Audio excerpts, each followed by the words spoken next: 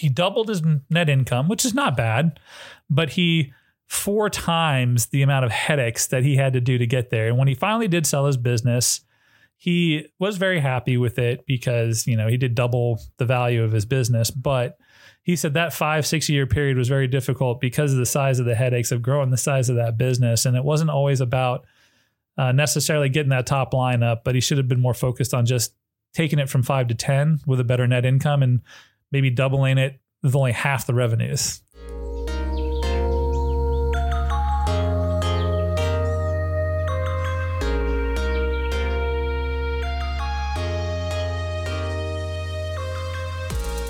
Welcome to the Money Alchemist podcast. My name is Brent Gargano from Infinite Wealth Planning, and I am here with Anthony Lewis.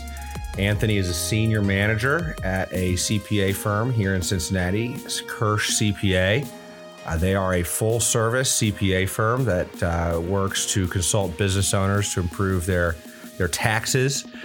Certainly, I'd love to give him a chance to explain a bit about what he does. So welcome, Anthony. Why don't you give the listeners a brief introduction on who you are and a little bit about what you guys do? Yeah, thanks for having me, Brent. So I've been doing accounting for about 21 years. I've done everything from setting up accounting information systems to audits to tax returns, a lot of business consulting and M&A, acquisitions, mergers, sales of businesses. It's been pretty much some of everything. Full service CPAs typically try to work with their clients all year round. A lot of the time, CPAs will only work with them maybe once a year when they get their taxes done or financial statements. But the difference is the constant communication, meetings, kind of quarterbacking a lot of their professional services and meeting with them strategically to make sure that their goals are being accomplished, tracked, and really just kind of help them push them to the next level and make sure that we're not going to run into any issues with the transactions that they're doing and we're getting the most tax advantage plays out there before we get to the end of the year. And then they're like, hey, by the way, we did this. And we're like, oh, if you'd have done it this way, you'd have saved so much money. Yeah, I think that's really important to note because, as an advisor, there's so many times where you might provide tax advice or provide tax education rather to clients through the year, hey, this is something you could do to save yourself money in taxes or what have you. But if you don't have a system for communicating and following through on that, and, they're just showing up at their CPA once a year, they haven't had communication all year long, there's almost so much catching up to do that it's nearly inevitable that something slips through the cracks. Yeah, absolutely. And sometimes it's just a matter of understanding what's going on in the business and with the person and not having any surprises. So when we typically get a client, the biggest thing that they want is no surprises. They want to be able to manage their cash flows. They want to know when the taxes, come due in April, they know about what that amount is in like October, November timeframe so that they have a couple of months in the end of the year to try to maximize deductions or make strategic moves and try to shelter as much income as, possible under the IRS code and still have time to actually manage the business before it's like April. And then they're like, oh, what do you mean I owe $100,000 in tax? And they didn't plan the cash flows out for that. So when we do meet with our clients, we try to make sure that they know all along the way. Every quarter when we meet with them, they know what the financials are, they know what the potential tax impacts are, and they know what to expect for the future tax payments for the following year.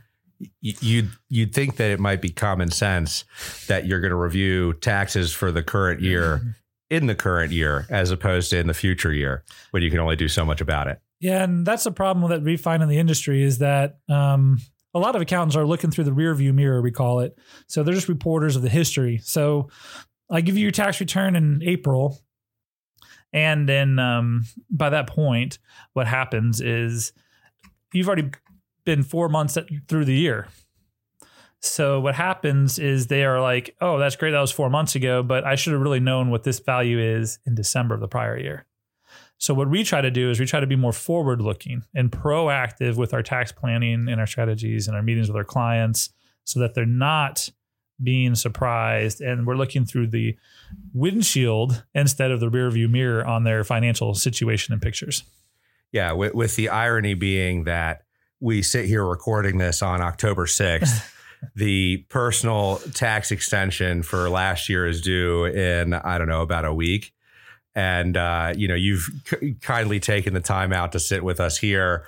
I think sometimes it's funny to hear about the fire drill that's going on the last week, that we have for the prior year 10 months later. But I digress. Anyway, so for some context for listener here, so we wanted to take some time and talk to Anthony and get his thoughts around, really a number of different challenges or attributes, things that business owners have to deal with that touches the world of a CPA. So we wanted to have Anthony in to really start to dive through some of these topics, everything from how to manage costs, be that, benefits, employees, hard input costs, how to look at revenues, how to manage strategic tax planning, how to plan around succession for a business eventually. So we have a lot of good topics to talk about. But for today, we really wanted to look a little closer at the income side of the income statement, really look at how do companies in 2023 or any time really look at their revenues and analyze and assess the most effective way to strategize, or tell us a little bit more about where the CPA firm even comes into play on that. Yeah. And I think that one of the things that we like to do the most with our clients is really come up with budgets and projections and then set goals and help them set metrics to them. So if you set a goal and you don't have metrics or you don't have some way to track the progress, you don't tend to have a way to see if you're actually making improvements. So if I meet with a client and they say, hey, I want to make 20% more revenue next year, I say, that's fantastic goal. How are we going to get there?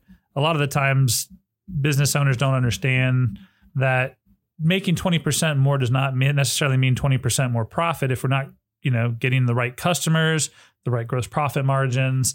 And we help them sort of identify the areas of the overall strategic portion of, okay, what customers am I going after? What gross profit margins? What business lines are going to get me the most bottom line income, and not just thinking in the terms of, I just need 20% more revenue. I want to say, okay, out of that 20% more revenue, how much more do we want to drop to the bottom line? And let's talk more full picture. What's your advertising strategy? And pulling a lot of different components into that rather than just some lofty increase. So it's interesting. So as you say that, the first thought that comes to mind is what percentage would you say when a business owner comes to you and says, okay, I want to, review my financials, make sure everything looks good. And you start looking through the basics of the financials. Do you feel that normally the business has a good handle on their profit margins per client? I mean, how detailed are these numbers generally when they first get to you, and what's that process like in, kind of reconciling what the real numbers are or should be? Every business is different, but I tend to find that smaller business owner operations and even the mid-sized businesses, they don't really, look at their profit and losses by customer, or in the detail, maybe they don't have enough financial information that's timely to do a really good analysis. So I would say it varies between business to business, but most of them are just looking at the gross revenue and then, do I have money in the bank to run my operations? A lot of them don't really dissect the information down to the level of, okay, how much am I making off this business line? They have a good general idea of what their profit margins are, but they probably don't take it to the next level of, okay, which of my customers am I making the most money on? And that's one of the strategic functions that we try to help them with, which is basically identifying different classifications of your customers. So for instance, we have these classes that we like to call A clients. These are the cream of the crop. These are the ones that are good to deal with. They pay their bills timely. They work with you in situations. They're profitable, and they're, knowledgeable about what the product is and how to utilize it. And they're just a great partner. And then they also potentially can tell others to use your product and become advocates for your business. That is a great example of A client. Now, on the other hand, if you have D clients, they're always arguing, they're always fighting you on every dollar. They don't work with you. They're slow payers. They demand things very quickly, turnaround time. They put a huge strain on businesses. And that might be a more of a category D client. Like those are the ones where you typically are asking our client if they are going to get rid of these, or they're going to try to move them up to like a B or a C client.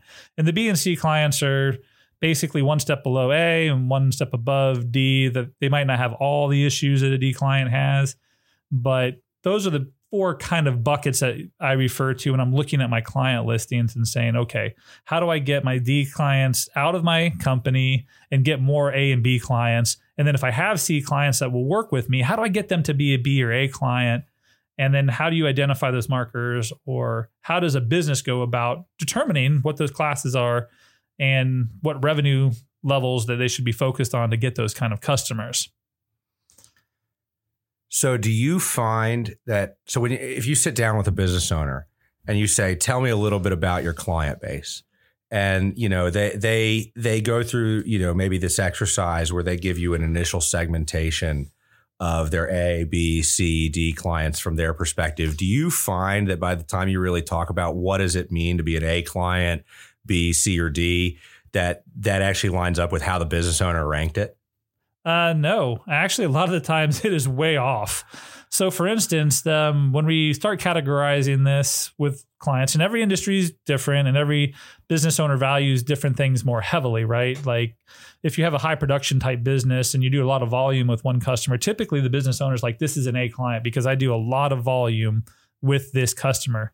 But then when I go digest the gross profit margin, the quick turnaround times, how much stress they put on the business, they're like, oh, well, they're actually a C client on their way to D because they're stressing my team out. They stress me out. They don't pay timely, but they do a lot of business with us and they're a big company and we kind of need that so that we can cover our overhead. But when I look at the overall picture, you're right. Based on these categories, I'm starting to see signs that they're putting more damage onto my business and my process than they should. And if there's ways to help get that better and they'll work with them, then they can try to move them towards that B category by my setting up some simple goals. Yeah. So just translating this to, wealth management and thinking about what it means to be wealthy. It's funny, right? A lot of times if you ask a client, what do you think it means to be wealthy? Their answer really revolves around how much money there is in the bank, and so it can be, it's a good reminder that sometimes being focused on revenue or on money or on the dollar value can be maybe a little short-sighted. And maybe there's some other less tangible factors that should be bigger drivers of the decision-making. So that's something that we see a lot in our world. So I guess, at what point, small business, you're just getting started, you're growing the client base. I mean, how does this process work for somebody that's maybe, in startup mode and trying to acquire, an initial base of clients versus somebody that has a more established business? I guess in my mind, when I initially think about it, it can be easy when you're first starting a business to just acquire anybody and everybody, because you need revenue. But how do you think about that A, B, C, and D tier, proactively as you're establishing the business? Yeah. And, when you're starving, you'll pick up anything on the street and basically put it in your mouth. And that's just kind of how it goes with picking up customers in the early phases. And I'm, subject to that too, to some degree, where if you're trying to grow a business, you're kind of willing to take on almost anybody to get that revenue growth. However, I think you're setting yourself up for more damage even early on if you're taking on too much risk and not quite the right client source, because in the long run, it'll be a lot more stress on you. It'll be a lot more stress on your team. And even when you're growing, maybe not being as picky as you are when you're more established and you're able to weed out some of that. but at least having some parameters of what you are and are not willing to accept, because what it does is it sets a tone and a culture for the team and everybody else in the organization that you're going to hold your customers accountable to certain standards. And it really does kind of lean itself to you dealing with and working with better classes of clients throughout the whole process. And then you don't have to go through this difficult process midway through when you're growing to weed out the bad ones, reestablish relationships, and then go find your best customer source and revenue targets. And some of that you can actually coach to your customers that you're dealing with, and sometimes you can't. And that is an identifier of whether or not you can move them up a category, or you just need to get away from it and do maybe a little bit less revenue. And kind of just, I'm thinking through the life cycle of a business owner, from starting the business. Hopefully you have enough of your own money and what have you to stand up and say, look, I can afford not to take this client because they're going to be a distraction long term or what have you. But maybe some people have that flexibility, others don't. What do you say to the business owner that's maybe now they're at their business is operating capacity. They've got this group of clients that they've been able to bring on. They now segment their clients, and then maybe they're recognizing there's some clients that don't fit the model anymore. I mean, how do you? What's the thought process like when you're starting to think about how to? Is that something that bleeds into your world? Oh, absolutely. As our business grows and our customers' business grows, they're getting more complicated. There's more technology. There's more efficiencies. They might grow in sophistication. So if I am a professional service team and I start out with customers of revenues of let's just say $1 million, and all of a sudden as we grow and our customers grow, the complexities grow. And we have to be adaptable to that sort of a circumstance and then really evaluate ourselves and say, hey, can we service these customers anymore? Or should we really evaluate ourselves and say, hey, this is no longer our niche. And if we find ourselves trying to do something that's out of our wheelhouse and spending all these costs trying to just keep the customers we have when they're really not a good fit anymore, we might find that the gross profit margin or the realization or the net profit at the end of the day is starting to shrink on those business lines that are becoming more complex that we're not able and willing to handle.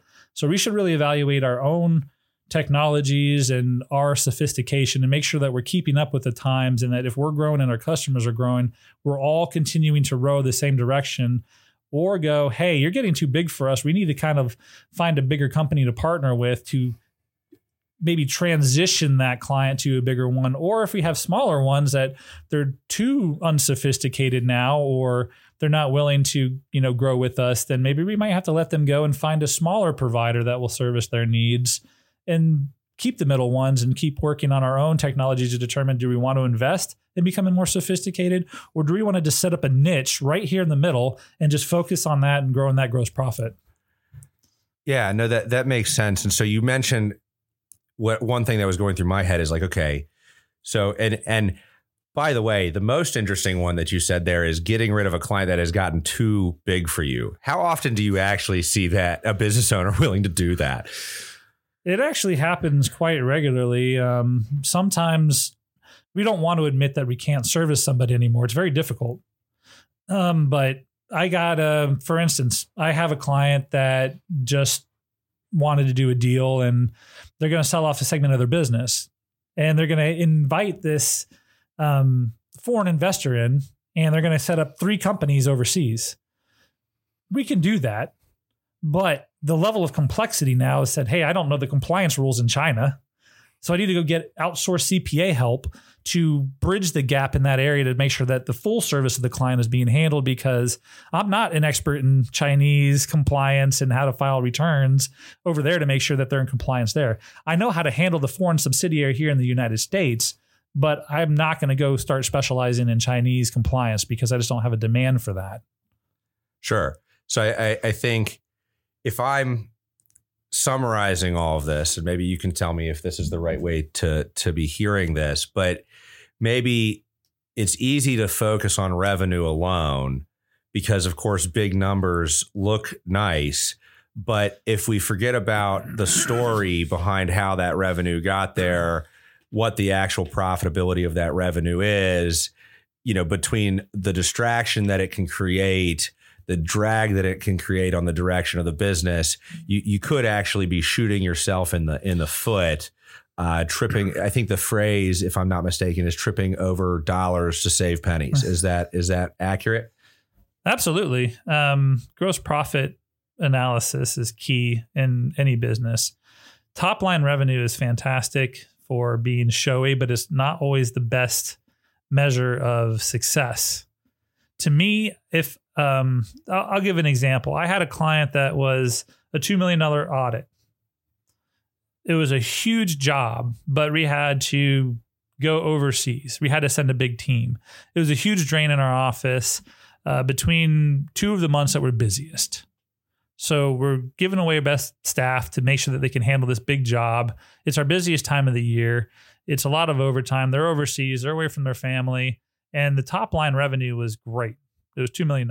However, the gross profit that we made, the bottom line that hit the firm, was not in the same percentage as the other smaller work. So what we found was if we retooled our time with those employees and brought them back, number one, they were happier because they were with their families.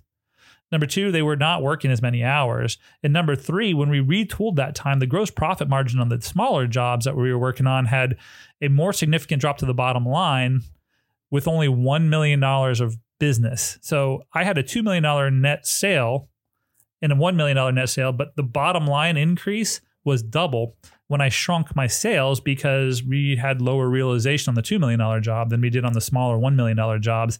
Our employees were happier. The culture was better. And a lot of times business owners, not all of them obviously, but they're more focused on the top line saying, hey, I just want to grow sales.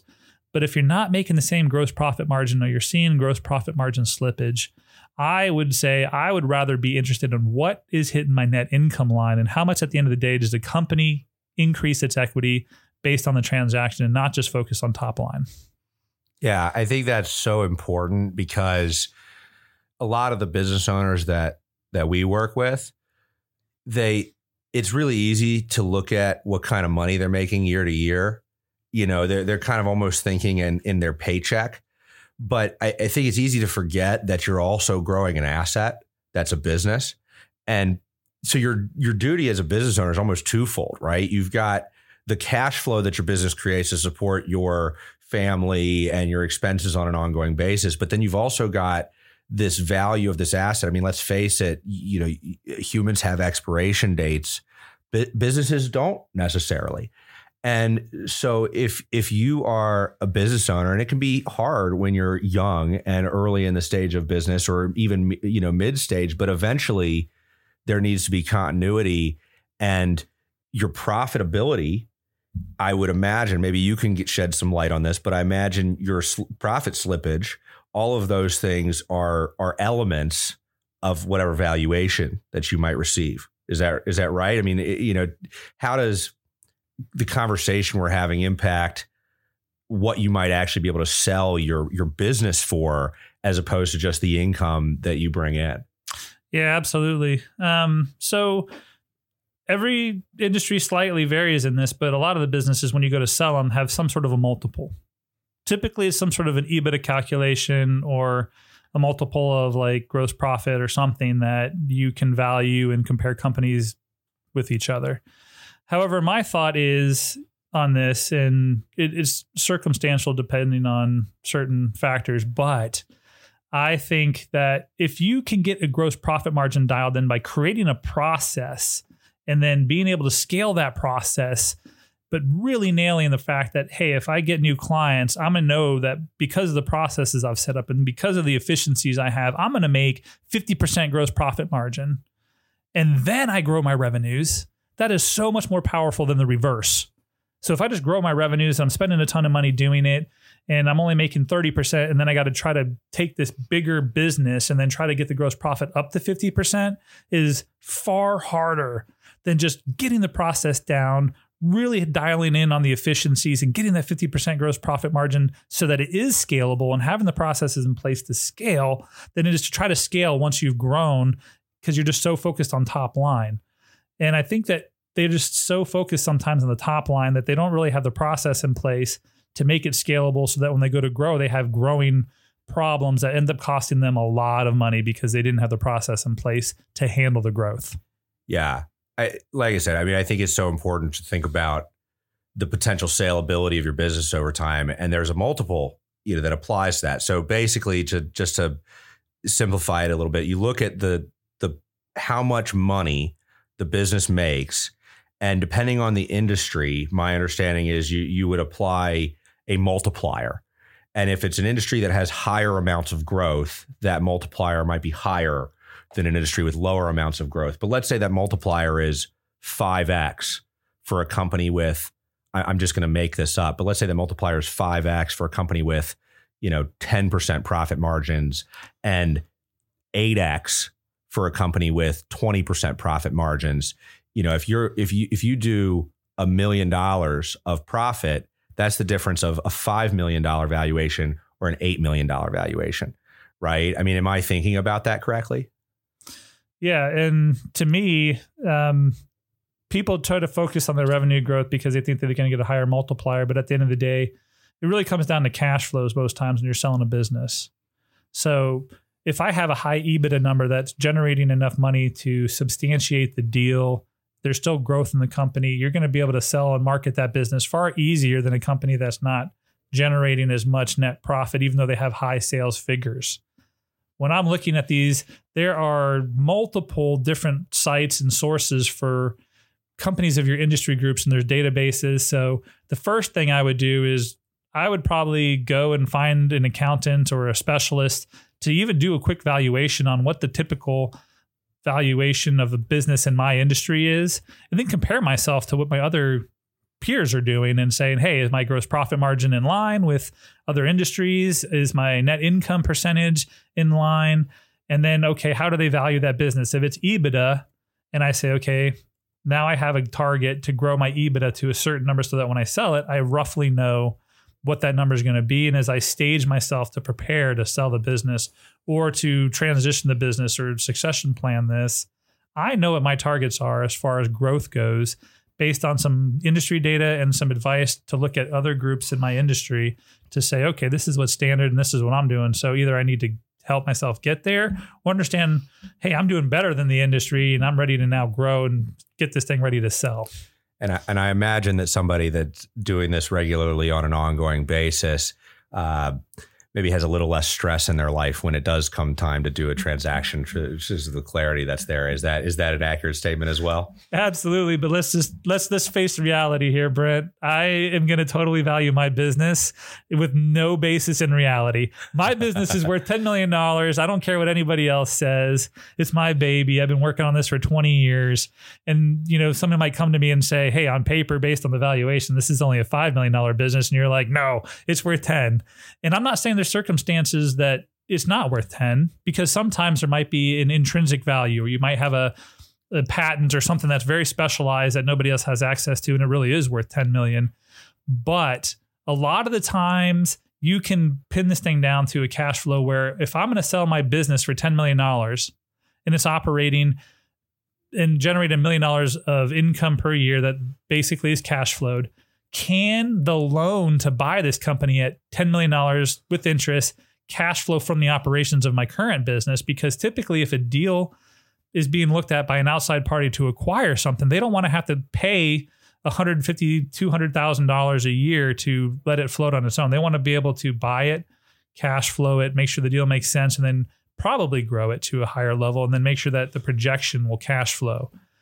Some businesses don't have to worry about that, especially software as a service companies where they might not even have revenue, and their business valuation is a key component to somebody else's business, and they'll acquire them without even making money for 10x of their subscription base or their revenues, even though they're not making money yet.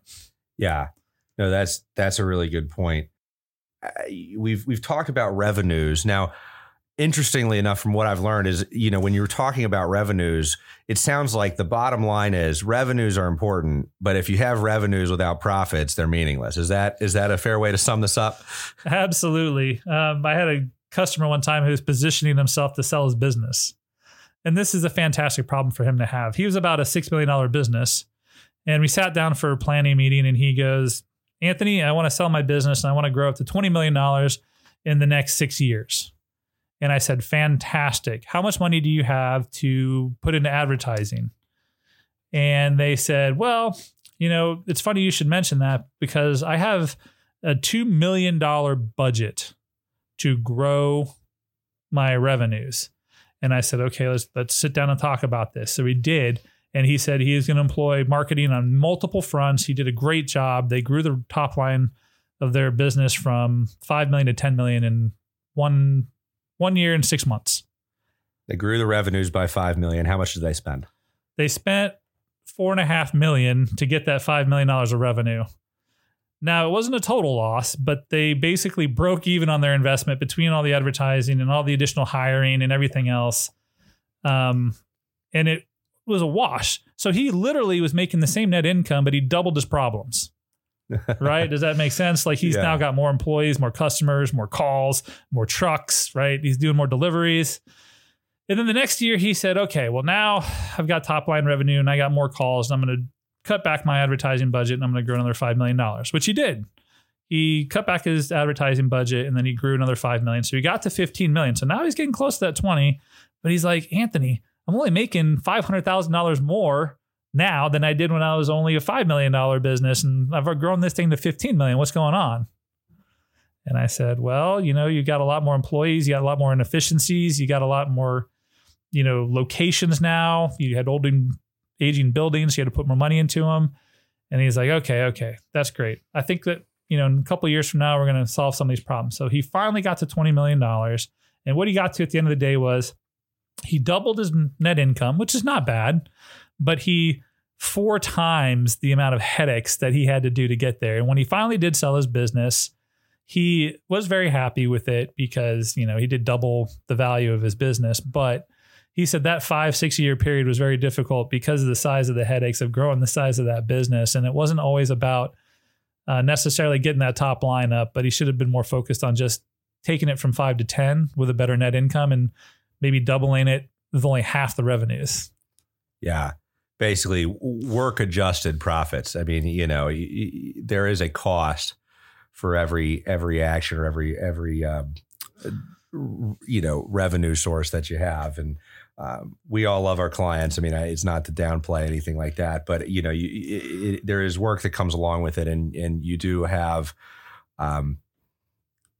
deliverables for the other clients. And you have to be mindful that a big part of your job is making sure that everybody is getting the quality work that you stand behind as a company and that you can make that durable years into the future. Well, Andy, this has been great. I guess before we finish up here, did you have any last thoughts? Well, I think the last thought that I do have is kind of something that you mentioned earlier, which when you said that, hey, wealth, when you're looking at wealth, it's not the only factor of how many assets can I accumulate. There's factors to running a business and other things that we have to consider to make sure, like work-life balance, culture, your health. These are all intangibles that if we're just like, hey, I'm so focused on growing this that I'm willing to work instead of 40 hours a week, 80 hours a week to get this growth, but my health is slipping. I'm having problems with my family because I'm never home. My employees aren't happy. These are all things that are intangible, but really do impact your productivity and your ability to function and run your business and to balance things out to say, okay, well, I've accumulated all this wealth, but now I have no family and I have no health, to make sure that I am talking to my clients to say, hey, this is great, but we got to balance things. You don't want to burn yourself out. And we want to make sure that we're considering all aspects of life. And it's not just all about the numbers at the end of the day or the assets you accumulate. It's the relationships. It's the quality of life that we have and the values that we stand for in our business and what we're putting out there. So I think that's a great way to kind of conclude, because relating that back to my business, what we've found as we work with, individual clients and we start to help them unpack and get their heads around their finances. What's interesting is when you start out in that process, 9 times out of 10, the goal is really like a logical one. It's monetary focus. It's really about how do I, make more money through my investments? How do I save more money to taxes? How do I avoid, making a mistake around insurance? Whatever, right? It's logical stuff. And what you find is that as you work with these people and you go through the planning process and they start to get their head around what do they actually have, what are they trying to use it for, who are the important, I won't say people, but parties, because I think that can be a broader term. Sometimes it's businesses. Gosh, I've got clients that even put pets in their estate plans and things like that, right? So what you find is that there's maybe this focus on the money side that's driven by a fear or an anxiety that comes from really not having confidence or an understanding of the bigger financial picture. And once you've established that foundation, you understand where your finances are, where they're going and stuff, it allows your brain to kind of get unstuck from that money piece and start to think about all the things that if you just had a conversation with somebody, you came up to them and you said, your health is more important than your money, I think everybody would generally look at you and go, yeah, that's right. But like doing that is a whole nother thing. And I think that the process, from my perspective, of course, is a biased one, of wealth management really is there to help people kind of get over that hump and start to ask more important questions beyond the money side of it.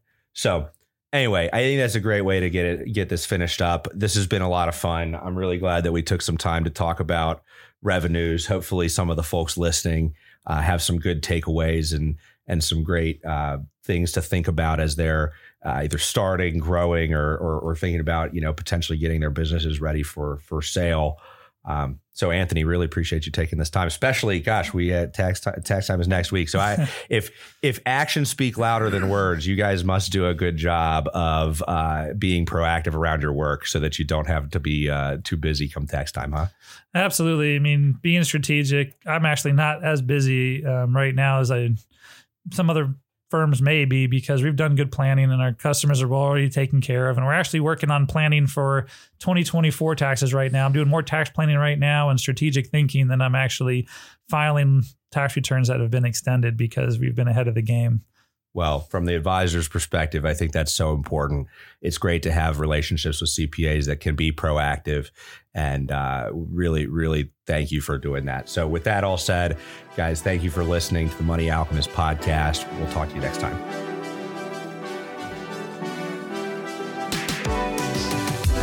Securities offered through LPL Financial, member FINRA, SIPC. Advisory services offered through National Wealth Management Group, LLC, a registered investment advisor and separate entity from LPL Financial, LLC. The opinions voiced in this material are for general information only and are not intended to provide specific advice or recommendations for any individual. All performance referenced is historical and is no guarantee of future results. Economic forecasts set forth may not develop as predicted, and there can be no guarantee that strategies promoted will be successful. This information is not intended as authoritative guidance or tax or legal advice. You should consult with your attorney or tax advisor for guidance for your specific situation. Anthony Lewis is not affiliated with LPL Financial. Brent Gargano is not affiliated with LPL Financial. The content shared in this podcast by Kirsch CPA Group is based on their own experiences, research, and opinions, and it may not be suitable as professional or expert advice. We highly recommend consulting with qualified experts or professionals when making important decisions relating to the topics we discuss. Your individual circumstances and needs may vary, and what works for one person may not necessarily work for another.